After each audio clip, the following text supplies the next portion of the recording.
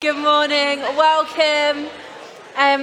My name is Libby, and alongside my husband Julian, who you saw earlier, we're the senior pastors here at Sutton Vineyard.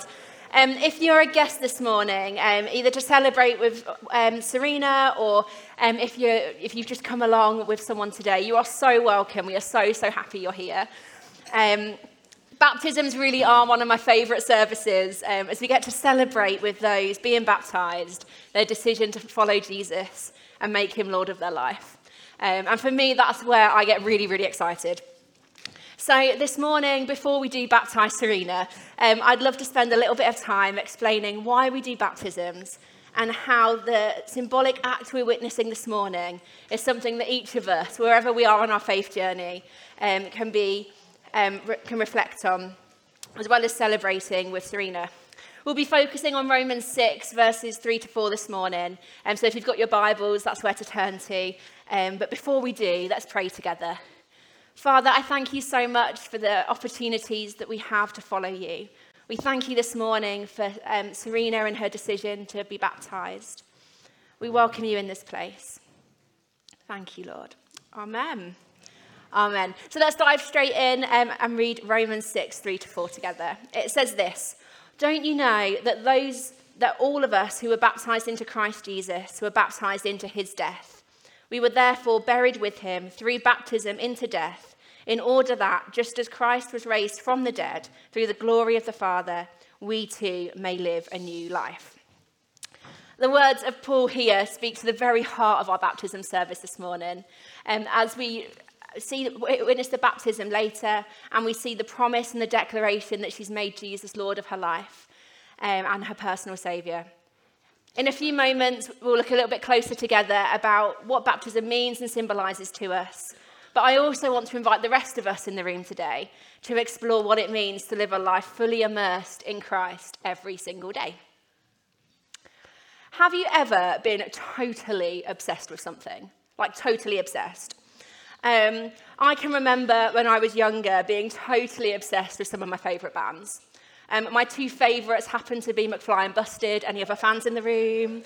I think the first band I was obsessed with was Busted. I had the posters, the magazines, I had the albums. I couldn't get enough of listening to them. When they broke up, my goodness, it broke my little heart. It was 3 days before my 9th birthday. Not that I'm bitter in any way, shape or form. But they were so inconsiderate. I mean, have you ever been totally obsessed with something? Maybe a band, maybe a football team. We've got Dave in the room who's obsessed with Liverpool. Those that don't support Liverpool. Oh, there's a few boos in the room. Or perhaps a seasonal hot drink you can only get at Christmas, like those gingerbread hot chocolates. When it comes to Jesus, though, he is so much more than just a fad or an obsession. He's the way that our Heavenly Father revealed himself to us. Our immersion in Christ is about our love for him and sharing in everything that he's promised to us.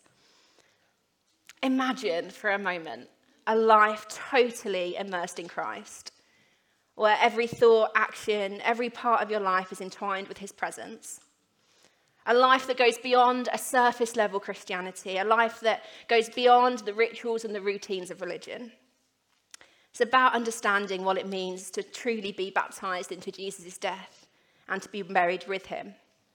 So then what does it mean to have our lives entirely immersed in Christ? What does it mean to be so connected to him that his life becomes our life? Where his purpose becomes our purpose and his love becomes the driving force behind everything that we do. It's a few questions I'd love for us to think about together this morning. So what is baptism?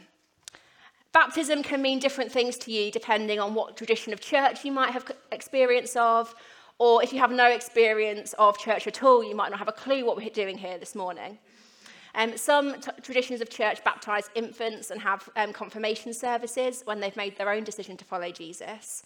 Here at Sutton Vineyard, we dedicate babies to welcome them into the church family, and we promise to play our part in helping raise that child into the Christian community. We here at Sutton Vineyard baptise teenagers and adults because we believe that baptism is a public declaration of the decision they have made to follow Jesus. Baptism is a one-time public declaration of devotion to Jesus, and it's a public testimony of faith. It's an outward sign of an inward truth, something that has been a decision made inwardly. We've put aside our old life without Jesus and decided to trust and follow him. It's something that someone decides to do when they've already decided to follow Jesus and they've put their faith in him.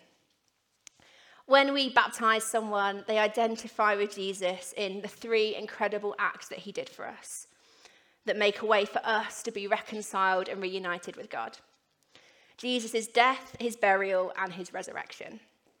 In 1 Corinthians 15, Paul writes that Christ died for our sins, according to the scriptures, that he was buried, and that he was raised on the third day. Later this morning, when Serena's baptized, we get to see these three acts symbolized. The first thing that will happen is Serena will get into the water. In Romans 6:3, it says, "Or don't you know that all of us who were baptized into Christ Jesus were baptized into his death?" Jesus died on the cross so that we could be free, that we could have freedom from sin and shame, that we could be restored. In being baptized, we're saying in effect that we've died to the old sin in our lives. We're choosing to be obedient to God. Not that we are perfect by any means, but that Jesus' death paid the price for where we fall short. Then Serena will go under the water. Romans goes on to say, "We were therefore buried with him through baptism into death." The moment under the water, which you'll be relieved to know is only a moment and not 3 days like Jesus, is symbolic of how we regard our past life without Jesus as being over. How we are forgiven for any wrongs we've done. It's not that our past life goes away, but rather that it's redeemed and made new through Jesus. And then Serena will definitely come out of the water, and that symbolizes the resurrection of Jesus. Jesus didn't stay dead, but by the power of God, he was raised back to life. As Serena comes out of the water later this morning, it's a symbolic of the new distinctive life that she now has in Jesus. So definitely a reason to celebrate. Baptism is an important marker in our journey of faith, but it doesn't make us Christians or act as membership of the church. We baptize people who have already decided to follow Jesus and call themselves Christians and have made this church their home, as the next step in doing something that Jesus told us all to do. Baptism is an important and sacred, yet single step in our ongoing pursuit of faith. We continually pursue Jesus throughout our lives. I fondly remember my own baptism 17 years ago. It was an important marker in my life and something that was really significant to me and a public declaration of my decision to follow Jesus.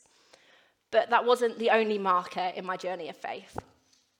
Our journey of faith is lifelong, and we pursue Jesus throughout our entire lives. Our prayer here at Sutton Vineyard for everyone who decides to get baptized is that you'll continue to grow and thrive in your faith and grow closer to Jesus every day. Our commitment to Jesus goes far beyond baptism. In our relationship with God, we recognize that we have a responsibility to pursue Jesus, to follow him. While baptism is essential, it's only the beginning. The commitment to follow Christ extends beyond it. In any relationship and any friendship, it requires both people to actively pursue that relationship for it to work. Relationships don't work well if only one person is doing all the work. To follow Jesus is to be totally immersed in his presence, to seek him and intentionally and actively seek to grow in our faith and draw closer to him. Our relationship with God requires us to spend time with him, get to know him more. Whilst baptism is something we often do near at the start of our faith journey, to show our declaration of following Jesus, it also marks a commitment to participate in a lifelong relationship with our God. For those of us this morning who are already baptized, I'd encourage you to consider how we seek the presence of God every day in our lives. The importance of this seeking can't be minimized. We need to pursue Jesus with intentionality and devotion, a wholehearted desire to know him better. Not because we have to, but because we really, truly want to. The incredible thing about our God is that as we seek to draw closer to him, he draws near to us. It's his grace and his love that sets the foundation for our relationship. The reality is for each one of you here today that he has always been reaching out and seeking you. That's why Jesus was sent way before anyone in this room was born. He has been drawing near to us and reaching out to us our entire lives. Have we and will we respond to his continuous invitation to know him more? Baptism and literal immersion in water is something we do once to mark our decision to follow Jesus, but we are constantly and intentionally seeking to be forever immersed in Jesus' presence.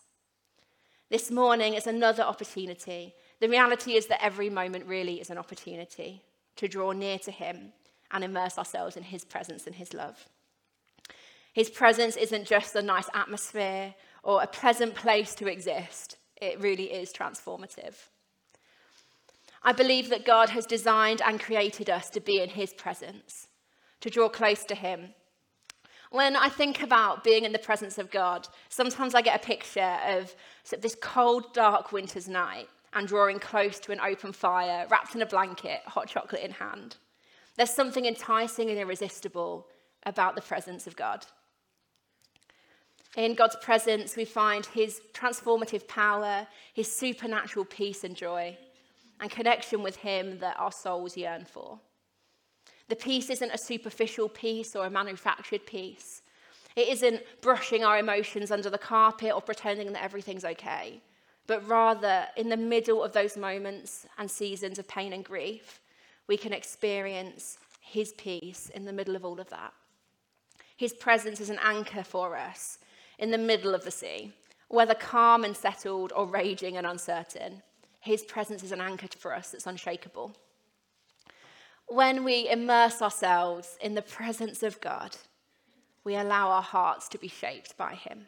He transforms and shapes us.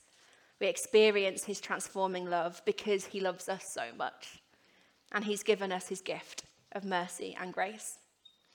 I find that when I'm in his presence, I'm grounded, that my focus is brought back to the truth.